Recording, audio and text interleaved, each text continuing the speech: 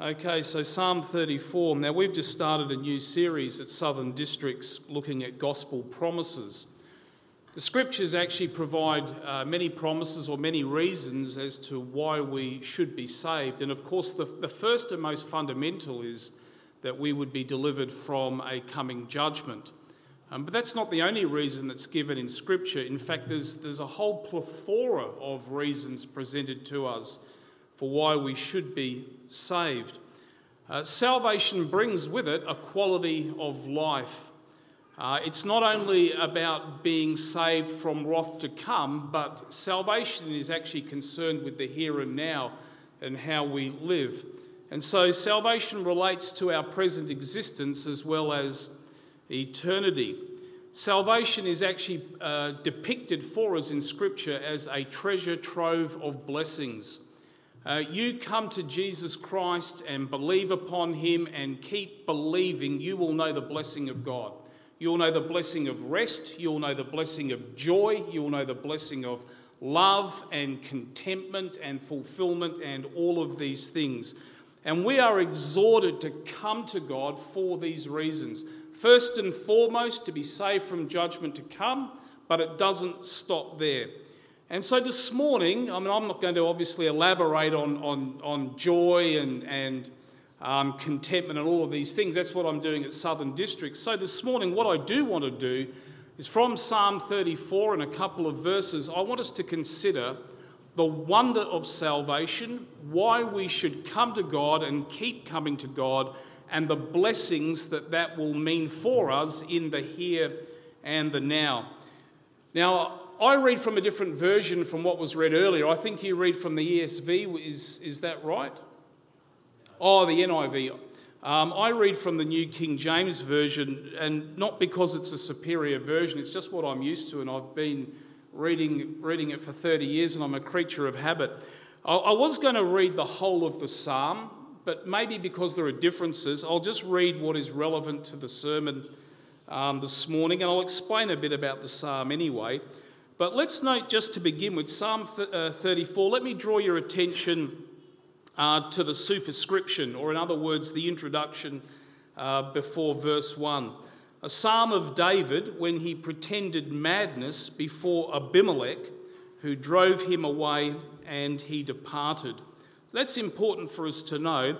And then let's just read verses 8 to 10. "O taste and see that the Lord is good.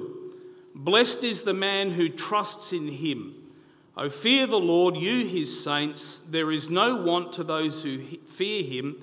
The young lions lack and suffer hunger, but those who seek the Lord shall not lack any good thing." Now let me just give to you the background of this psalm because it is helpful for us. Now you'll see, according to the superscription, that introduction, that this was written by David at that time when he was fleeing away from Saul, and he went into an area called Gath, or a town called Gath, which was in Philistia. Now this was really quite a foolish thing on the part of David. Gath was the hometown of Goliath. And so in seeking to get away from the murderous Saul, he goes into a region of the world where he is well and truly hated. And he is taken into custody, and he is brought before the king. And as we are told, he feigns madness. Now, you can actually read about this yourself in 1 Samuel 21, 10 to 15. That's where we find it back in the Old Testament in the life of David. And David pretends to be mad. Now, the king before whom he's brought, we are told in Psalm 34, it's Abimelech. If you go into 1 Samuel chapter 21, you'll see that it's Achish. And so, of course, the liberals take hold of this and they tell us that there are inconsistencies and faults with the Bible, but we understand the difference like this. Abimelech is the dynastic name. It's the dynasty like Pharaoh. Achish is the personal name of the king. So David is arrested and he's brought before Achish. And his life is very much in danger. So what does he do? He behaves like a madman. He makes himself froth at the mouth so the saliva runs down his beard and he scratches around like an animal. Now, just to paraphrase the response of Achish, he basically says, "What need have I got of this madman? I've got enough madmen already. There are enough crazy people in Gath without adding to the number. Send him away. Get rid of him." And so David flees from Gath and out of Philistia, and he goes to a place called Adullam, and he hides in a cave. Now, this psalm is written in response to his experience. And what David recognises here is that although he put on this performance, he didn't actually rescue himself. It could have gone pear-shaped. He could have lost his life at the hand of the king. He recognises that in this, God had actually delivered him. And this is a psalm of praise and thanksgiving. And as we see in the psalm, if you read through it and you go through the verses, there's more to it than just physical deliverance. In fact, in terms of our understanding the Old Testament, when we see physical and earthly blessings and physical and earthly deliverances, they always point us to something far greater spiritually. The blessings that we have in terms of salvation through Jesus Christ, Israel's promised Messiah. What I want us to consider then this morning, just very briefly in our sermon, is verse 8 in Psalm 34, and we will make reference to a couple of other verses around verse 8 as well. The first thing I want us to consider from verse 8 is an invitation to be blessed. An invitation to be blessed. So David says, "O taste and see that the Lord is good." Now, it is a natural thing if we have had some kind of pleasant experience or some sort of rewarding experience that we want to let other people know and we want to invite other people to share in that experience. What happens when you read a good book? You recommend the book to other people. I mean, obviously, if it's a Christian book and it's been of some value to your soul, you want other people to receive the benefits as well. I've recommended many books over the years. In fact, such has been my enthusiasm with some books, I just buy copies and give them away. Not because I'm wealthy or anything like that, but because I see the value in reading. Go to a good restaurant. What's the natural thing to do when you've had a very enjoyable meal? You tell other people, you recommend the restaurant, you may even take them along because you want them to experience the enjoyment that you have had.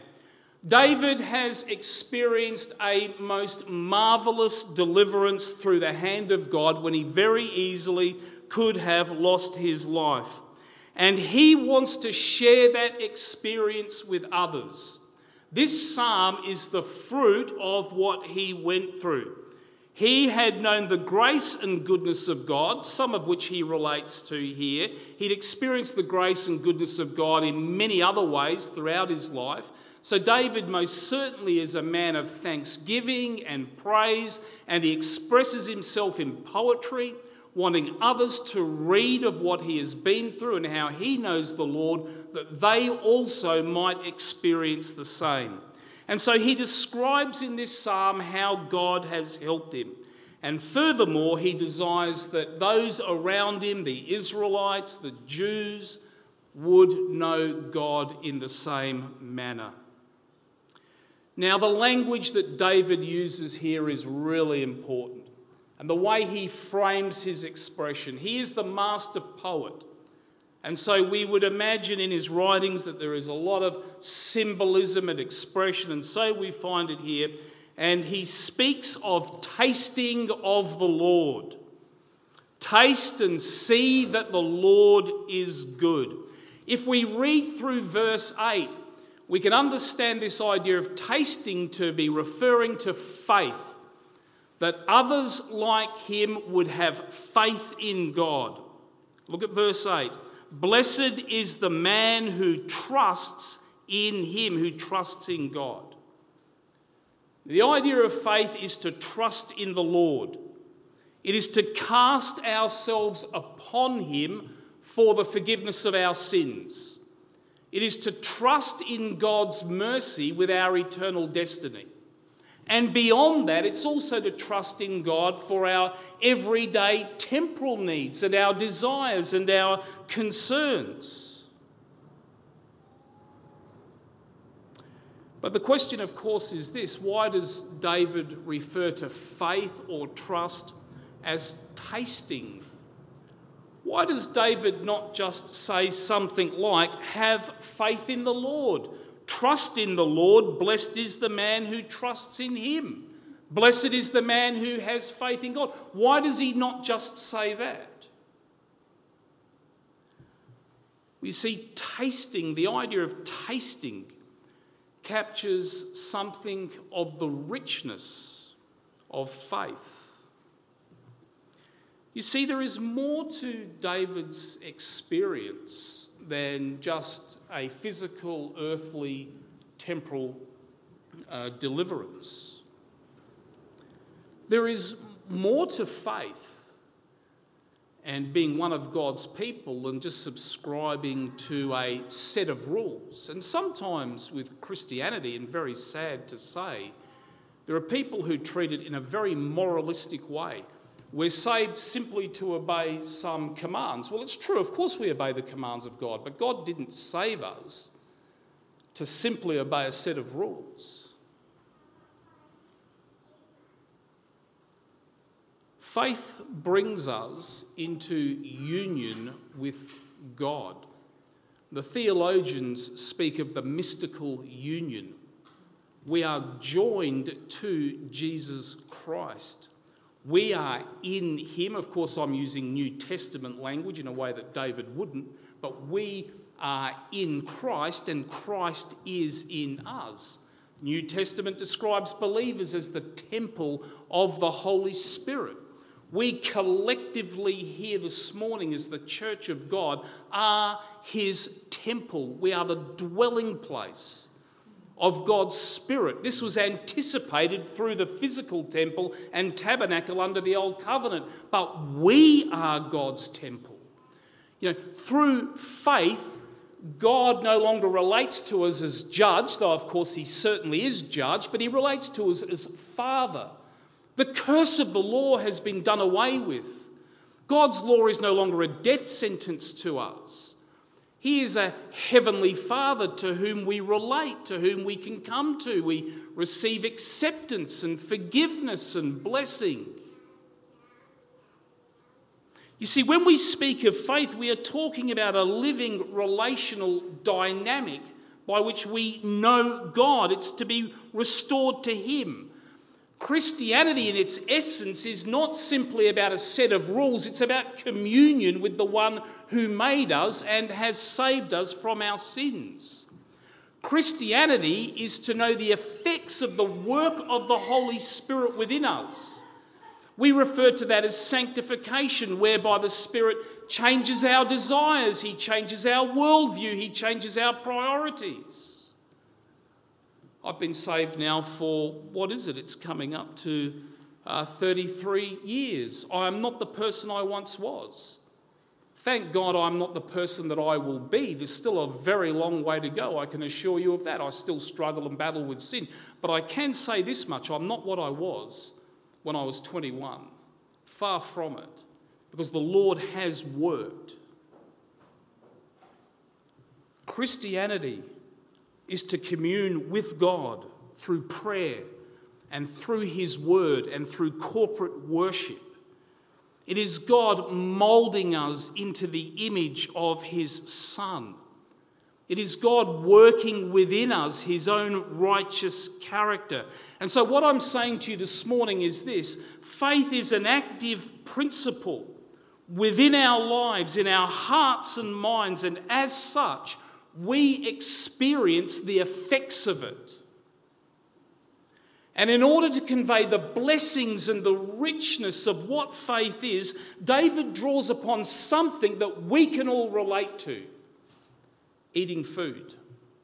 A very common and ordinary thing, a sense of taste. We eat food for a variety of reasons. Of course, we eat food for physical nourishment because we need strength. If you don't eat, obviously you will die. But that's not the only reason why we eat food. We eat food for comfort. We eat food because we enjoy food. We eat food because of the pleasure that it brings to us. We had a very nice meal last night, and it had salad and meat and all of that kind of thing. But afterwards, my wife and I had a little tart with cream and caramel and what. I didn't eat that for sustenance or for my health. I ate that purely for pleasure. We all eat for pleasure. And this is actually what David is drawing upon. Through faith, your soul is nourished. You gain strength to live as God would have you to live. But you know, more than that, faith brings satisfaction to our lives. It brings contentment, it brings pleasure, it brings joy. Through faith, you discover what real life is. I'd put it to you this morning, if you're not saved, you just exist, you don't live. For those outside of Christ, and I say this sadly, not in a nasty way, life is just existence, just day after day, paying the bills, saving for the next new car, going on holidays, getting a better job, just the endless cycle, round and round and round it goes until you get old and you die. That's just to exist. Only believers live because we have spiritual life. We know the one who made us. We are brought into union with him. He becomes Father. There is a relationship that unfolds.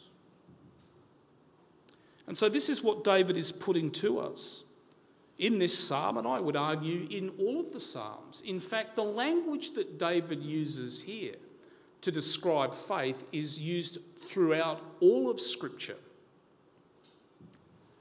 Let me give to you some examples. Isaiah 55 verses 1 to 2. Isaiah is full of beautiful gospel promises. Isaiah is just so loaded with gospel in the Old Testament. And this is one of them, Isaiah 55, 1 to 2. Ho, everyone who thirsts, come to the waters. Waters in the Old Testament almost invariably relate to salvation and blessing. Everyone who thirsts, come to the waters. And you who have no money, come, buy and eat. Yes, come, buy wine and milk, without money and without price. Why do you spend money for what is not bread, and your wages for what does not satisfy? Listen carefully to me and eat what is good, and let your soul delight itself in abundance. This is the promise given to those who come to God in faith, and the satisfaction and the joy that will be theirs. And you look at the language that the prophet uses. Coming to God is like drinking water. Come to the waters. We need water to sustain life. How long can you live without water? A few days at the very most. But it's not just water that's provided. The prophet speaks of wine and milk. Milk is what babies drink. It's full of nutrition. They need that milk in order to grow. But come and buy wine. Wine is a substance of pleasure to enjoy. We don't need wine the way we need water or a child would need milk, but it is the stuff of richness and pleasure. And of course, the prophet Isaiah is speaking spiritually. Why do you spend all of your time working and buying that which does not satisfy while you ignore that which really will enrich your life? Come and buy without money, he says. In other words, you can't purchase the goodness of God through your works or with cash, but through faith. Why waste your life on the transient and temporal things of this world when I offer so much? Come and drink and eat.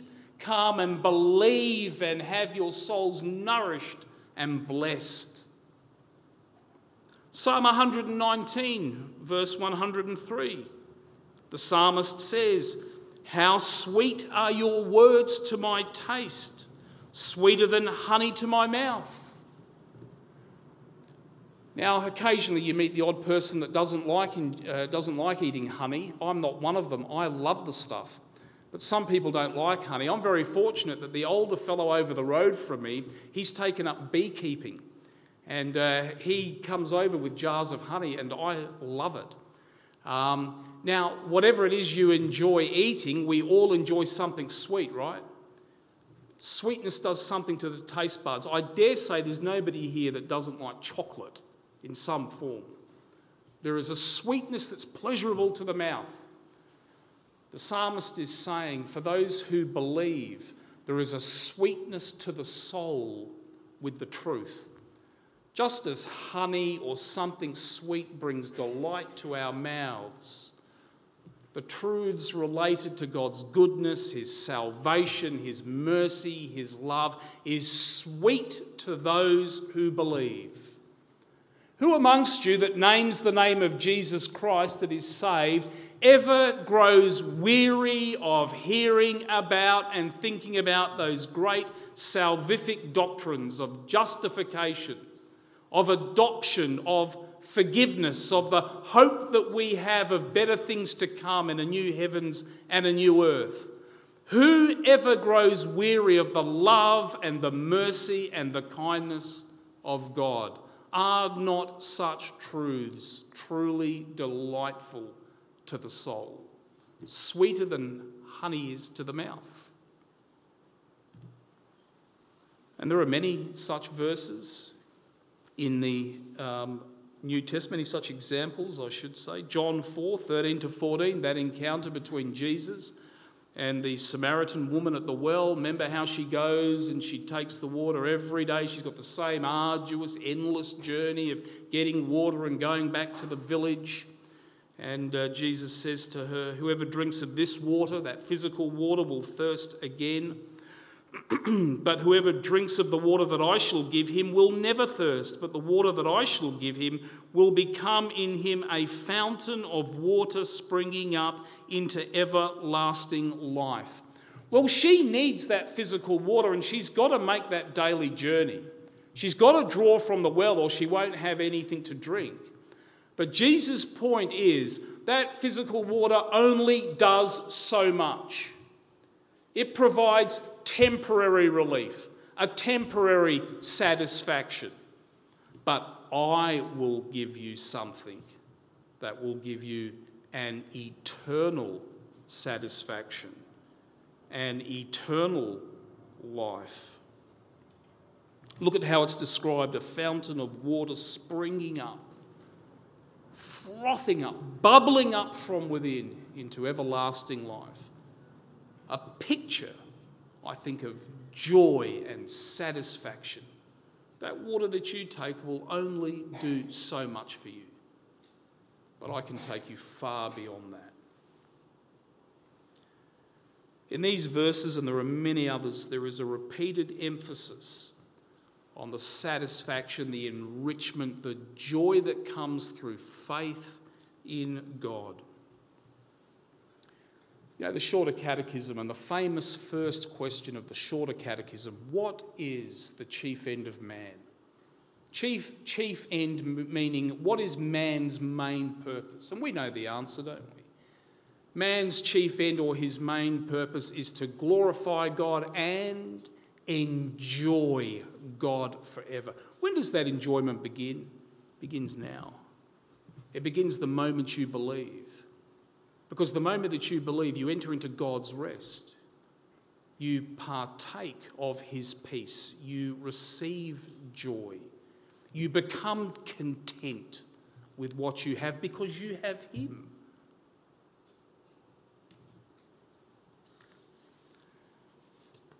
You know, in our reform circles, in conservative circles, we get nervous when Christians speak of experience. And there can be perhaps the suspicion that there's a charismatic tendency when it comes to experience. You know, we are people of objective truth, and rightly so.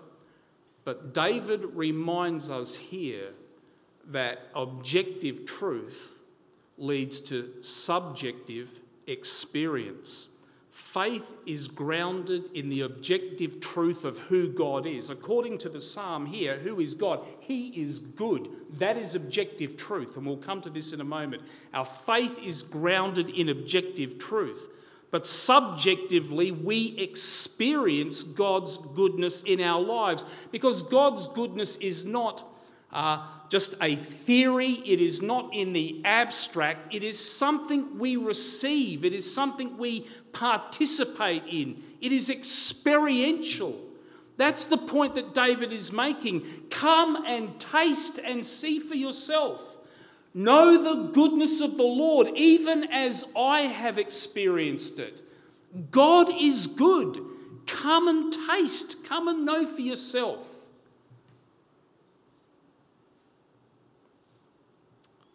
What does it practically mean? Well, we've already explained it, I suppose, but it means that through faith we will find deep inner satisfaction and fulfillment. We will know that as we commune with him, as we walk with him in obedience, as we serve him. He will impart the blessings of peace and rest and joy and comfort and hope. Now, these blessings will fluctuate from person to person. We won't always know them in their fullest measure. In fact, I don't suppose we ever can know them in their fullest measure. And they can be lost for various reasons, and I'll touch on that as we close the sermon. But everybody who believes is no longer a lost person, wandering aimlessly through life, trying to find meaning and purpose and satisfaction. They find meaning and purpose and satisfaction in him. They find goodness and purpose in him. So that's the first thing I want to draw to your attention. The second thing I want us to consider is the promise of God's goodness. So the invitation, firstly, to be blessed, and secondly, the promise of God's goodness. Now, David asserts that God will do good through faith, and that is because he is good. That's the objective truth I was just referring to. And this relates to character. Everything God does is good by virtue of the fact that he is good. God cannot sin. God cannot do anything but good because of who he is. So God is not capricious. God is not malicious. God is not erratic. God does not unnecessarily behave unfavourably towards people. God does not promise one thing and do something else. Psalm 119, verse 68. You are good and do good. There is a universe of truth in those few words. You are good. And because you are good, you do good. Matthew 7, 9 to 11. What man is there among you who, if his son asks for bread, will give him a stone? Or if he asks for a fish, will he give him a serpent? If you then, being evil, know how to give good gifts to your children, how much more will your Father who is in heaven give good things to those who ask him? Now, this raises a really important issue that needs to be addressed. And in fact, in some respects, it's addressed in the psalm itself. This idea of God's goodness does not mean that we will like everything that God does. It does not mean that life will always be rosy. You know that sort of false teaching, the prosperity kind of gospel. Become a Christian and things will fall into place. And there's very much a false teaching. If you become a Christian, then your marital problems will be solved, you'll be successful in business, your health concerns will be resolved. No, not necessarily. Those blessings may come, they may not. God most certainly will bring difficult providences into our lives. I'll say it again, most certainly, beyond any shadow of a doubt, God at various points will make your life difficult. There is no question of that. But being of perfect character, he only does so because it is absolutely necessary. Lamentations 3, verse 33. He does not afflict willingly, nor grieve the children of men. It is not in God's nature to enjoy suffering. God is not like one of those little boys that catches insects and pulls the wings off or pulls the legs off and leaves them to suffer in the sun, or is cruel to pets or that kind of thing. God does not enjoy human suffering. In fact, the scriptures make the point that judgment is his strange work. If I can frame it in these words, God always prefers mercy, always, unequivocally. God would rather show mercy. However, according to sovereign design and wisdom, he finds it necessary at times to afflict people. And being perfect in character, he does it the right way, to the right degree, and takes no pleasure in people finding life difficult. If people suffer, there must be a good reason for it, because he is good. He can't be anything else but good. There is no sin in him.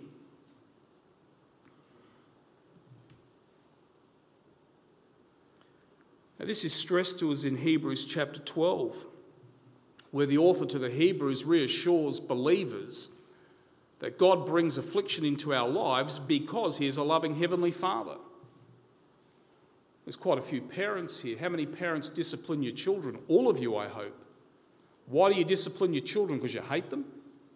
You discipline your children because you love them and you want them to be a certain kind of people. You want to discipline them for life, to live as they should, ultimately to know the Lord, but to make a good go of life. What kind of horrible wretches do children become that are never disciplined?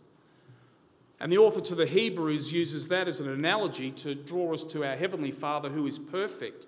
Of course he disciplines us. Why does he do so? Because he's training us in righteousness. And righteousness is not cultivated within us when life is always rosy and things fall into place and everything is as we like it. In fact, we become spoilt, we become demanding, we become self-sufficient, we never grow, we never mature. And so we need to understand in this context of thinking about the goodness of God and the blessings that come to us through salvation, that it does not mean that life will always be as we like it. And in fact, that is the context of this particular psalm, Psalm 34. I've explained a little bit of the background to it. David wrote this psalm when he was on the run. He was running for his life. And we don't know exactly at what point he wrote this. Was he hiding in the cave of Adullam? In a cold, damp cave on his own? Was that when he wrote this psalm? Was it afterwards? Because we know, of course, with David's history that life was never easy. There were challenges in all kinds of ways. We don't know at what point David wrote this, but we do know that his life at times was like this. It was up and down like it is for the rest of us. David faced all sorts of issues. Yet nevertheless, whenever this was written, look what he says in verse 1. I will bless the Lord at all times. His praise shall continually be in my mouth. God is to be continually praised because he is continually good, irrespective of what our circumstances may be like. We find the goodness of God just as much in life when it is painful as when it is pleasant. Psalm 145 was read to us earlier. This was a psalm that was written at the end of David's life. And David is reflecting back over a long life. David was an old man, but he doesn't look back with rose-coloured glasses. Now, I'm not an old man, although I've got a fair bit of grey, and my family keep reminding me that I'm getting very thin. But I find as I get older, I reminisce. And I think back to the days of my youth, and I talk to my kids about the 1970s when I was a boy growing up and such like things. And it tends to be, the older we get, the more we sort of reminisce and people become sentimental and they think about the good old days and they forget that the good old days had their fair share of trouble. Now, in Psalm 145, David is not reminiscing. He's not got rose-coloured glasses on, longing for the days of his youth when he was looking after sheep. Far from it. David had experienced his fair share of upheaval and grief. In fact, he'd experienced a lot of it. A lot. David's life had been blessed. It had also been a life also of turmoil. What did David ever do to Saul?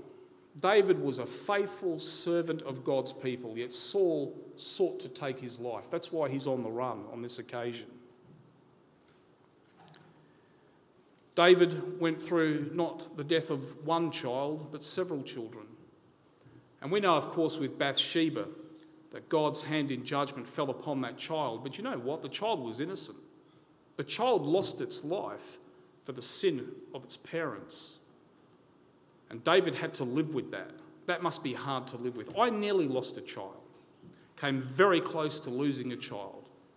6 weeks of intensive care, nearly 6 months in hospital 5 years ago. I can't think of anything more emotionally racking than the death or the near death of a child. David lost a little one through his own sin and had to live with that. David's great burden, the one thing David wanted to do in his ministry as a king was build for the Lord a house. You know, we dwell in our fine houses, says David, whereas God dwells in a tent. Yet he was never allowed to fulfill that ambition. That fell to his son. Surely there was some frustration on his part. I'm sure he was glad to know that it would be built, but he never got to do it.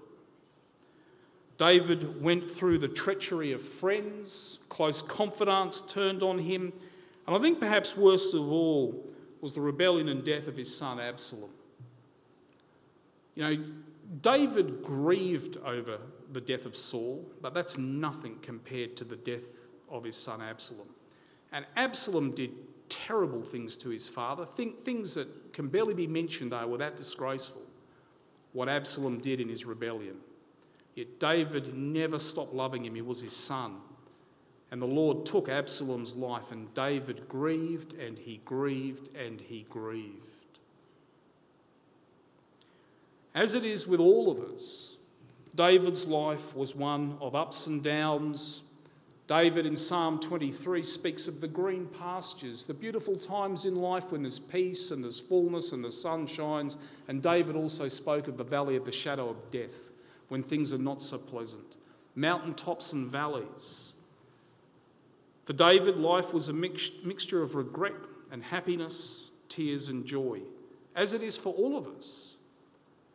And at the end of it all, David says, in Psalm 145, verses 8 and 9, and we could read the whole psalm.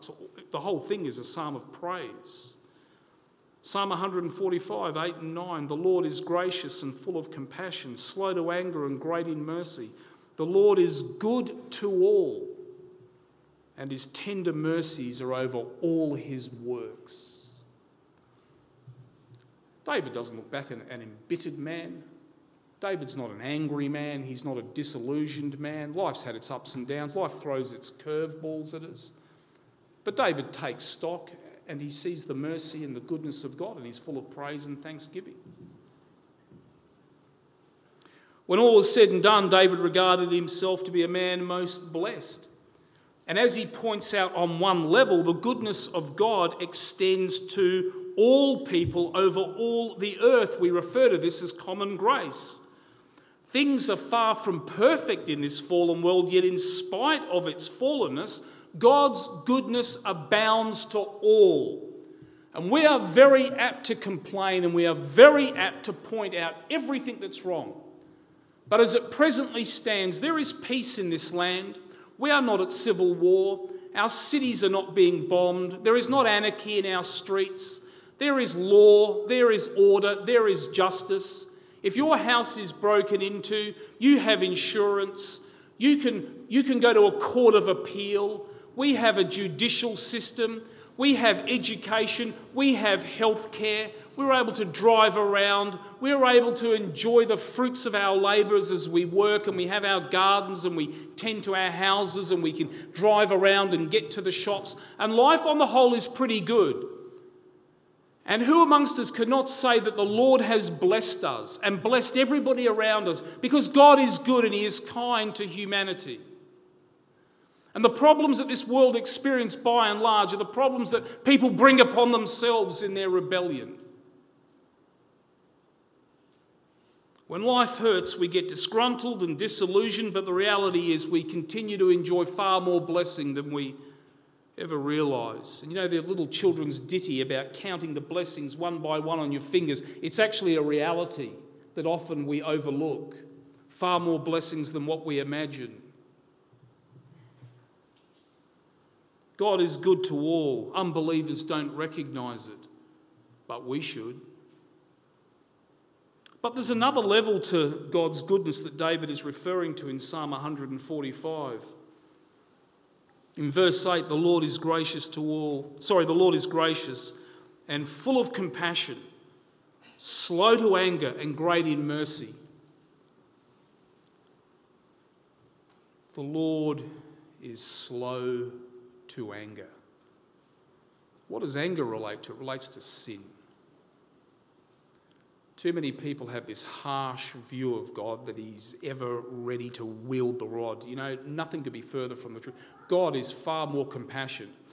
God is far more patient than what we are with sin. Far more patient with people than what we are. Far more tolerant. I mean, that's a buzzword. God is actually very, very tolerant towards sin, very patient. This world is yet to be judged. God's allowed it to plough on now for millennia, putting up with people's sin, being ever so gracious. But David is mindful of his own sin. He uses two words. He uses compassion and mercy, and those words are important. They're not the same thing. Compassion relates to somebody who can't help themselves. And we can't help ourselves with regards to sin. We can't deal with the problem of sin. And mercy relates to those who do not deserve help. God is compassionate. He helps those who can't help themselves. And he is merciful. He helps those who don't deserve his kindness. And David's thinking about his own life. You know, David had provoked God and provoked God and provoked God. Do you know that? David is described as a man who has a heart after God's own heart, which is true. David was also a sinner. We think primarily, don't we, of adultery and murder by proxy. Very, very heinous sins, very heinous sins. But you know, that issue with Bathsheba for David, that's the tip of the iceberg. You know, David had a problem with women, there's no question. David had a huge problem. The ladies loved David. David was a very popular figure. He was Israel's hero. They came dancing in the streets. They loved him, and he loved them. God tolerated polygamy in Israel, but it was strictly forbidden that kings have more than one wife. How many did David have? We know from counting, David had a harem of probably somewhere in the region about 20 women.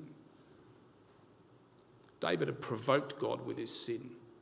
And you know, with power comes a sense of privilege and a sense of right. David was used to getting what he wanted. When he saw the beautiful Bathsheba, I'll have her. I'll just add her to the number. She's married. We'll take care of that. David, in one sense, he was a godly man. He wrote the most beautiful pieces of poetry in the Psalms, but David was a sinner, and he provoked God. And he paid for his sins too. The death of the son is one way in which he paid for his sins. God forgives, but there are consequences to sin. Yet as David looks back, he's not disillusioned or embittered. He's full of thankfulness and praise, because God had extended compassion and mercy to him. God had forgiven David of his sins. Do you know what? God didn't have to forgive David. God's not under obligation to forgive anybody. What we deserve is wrath. But God is a forgiving God. God is big with mercy. He is big with compassion. As I said earlier, judgment is his strange work, as Isaiah says. In Psalm 51, that great psalm of repentance, David appeals to God's character. Have mercy upon me, O God, according to your loving kindness. According to the multitude of your tender mercies, blot out my transgressions. According to your loving kindness. According to the multitude of your tender mercies, take away my sin. And God always responds to faith. God pushes no one away. Those who humble themselves and come to him on his terms, he receives. And he received David, and he forgave David of his sin. For some reason, when I was preparing this sermon, I couldn't help but think of Polycarp in the first century, the Bishop of Smyrna. And Polycarp was a disciple of John. And as the fires of persecution were turned up, the Roman authorities came looking for him. He was a very old man, and he was well known in the region, and they couldn't find him, so they got some of his family members and tortured them, and they gave up his whereabouts. And the Roman soldiers went to his dwelling, and they found him there. And they were surprised at how friendly and gracious he was. He invited them into his house, and he gave them something to eat and drink. And he said, before you take me away, would you mind if I prayed? And so they were happy for him to pray, and he stood and he prayed for all. He prayed for them. And they took him to a place of execution. And the Roman authorities, not just the soldiers, they were very surprised at how amicable he was, what a gracious and kind and sort of patient man that he was. And they pleaded with him, the proconsul pleaded with him to renounce Christ and to acknowledge the emperor, which he refused to do. And they pleaded and pleaded, not wanting to execute him. And he famously said these words, apparently. He said, 86 years I have served him, that is Christ, and he has done me no wrong. How can I blaspheme my King and my Saviour? And I couldn't help but reflect upon those words and think of David. David's not a man embittered that God took the life of his son and things didn't always go well and his friends turned on him and Absalom turned on him. And David is full of praise and thanksgiving. It's similar to the words of Polycarp. Will I at the end be disillusioned? Will I be disgruntled and angry? I've served him all these years and he's done me no harm. He has only blessed my life. Would I turn at the end and blaspheme his name? Life won't always be easy, but God nonetheless is always good. He continues to bless even as he afflicts. And importantly, it's in life's difficulties that we really discover the depths of the riches of his grace toward us. David says in Psalm 34, 9 and 10, so the verses following verse 8, which we're looking at, David says, "O fear the Lord, you his saints. There is no want to those who fear him. The young lions lack and suffer hunger, but those who seek the Lord shall not lack any good thing." Whatever happens, we will not lack the Lord's sustaining power. He will keep us as his people. We don't have to enjoy his providence. As the hymn writer says, behind a frowning providence, he hides a smiling face. God always does good because he is good. We face a great deal of change in this country with regards to religious freedom of speech, and we're all concerned, and things may get a great deal worse than what they are now. And if they do, is God still good? Yes, he is still good. And what about those Christians in North Korea and China and various other places in the world who are paying the highest price for their faith, losing their lives? Is God still good in those situations? Yes, he is. He is always good and does good, even though we may not understand or like the circumstances in which we find ourselves. So this is an invitation born out of David's own experience. My sermon this morning would be a complete crock of nonsense if all I was doing was reiterating David's words. If I was just saying a few words from this psalm and drawing in a few other passages here and there, if that's all I was doing, this would be farcical. And the reason why I say that is because David is offering an invitation for one to experience for ourselves the goodness of God. And if God's goodness had not been my experience, I'd be the biggest of hypocrites. How could I preach to you about the goodness of God unless I myself had received the goodness of God?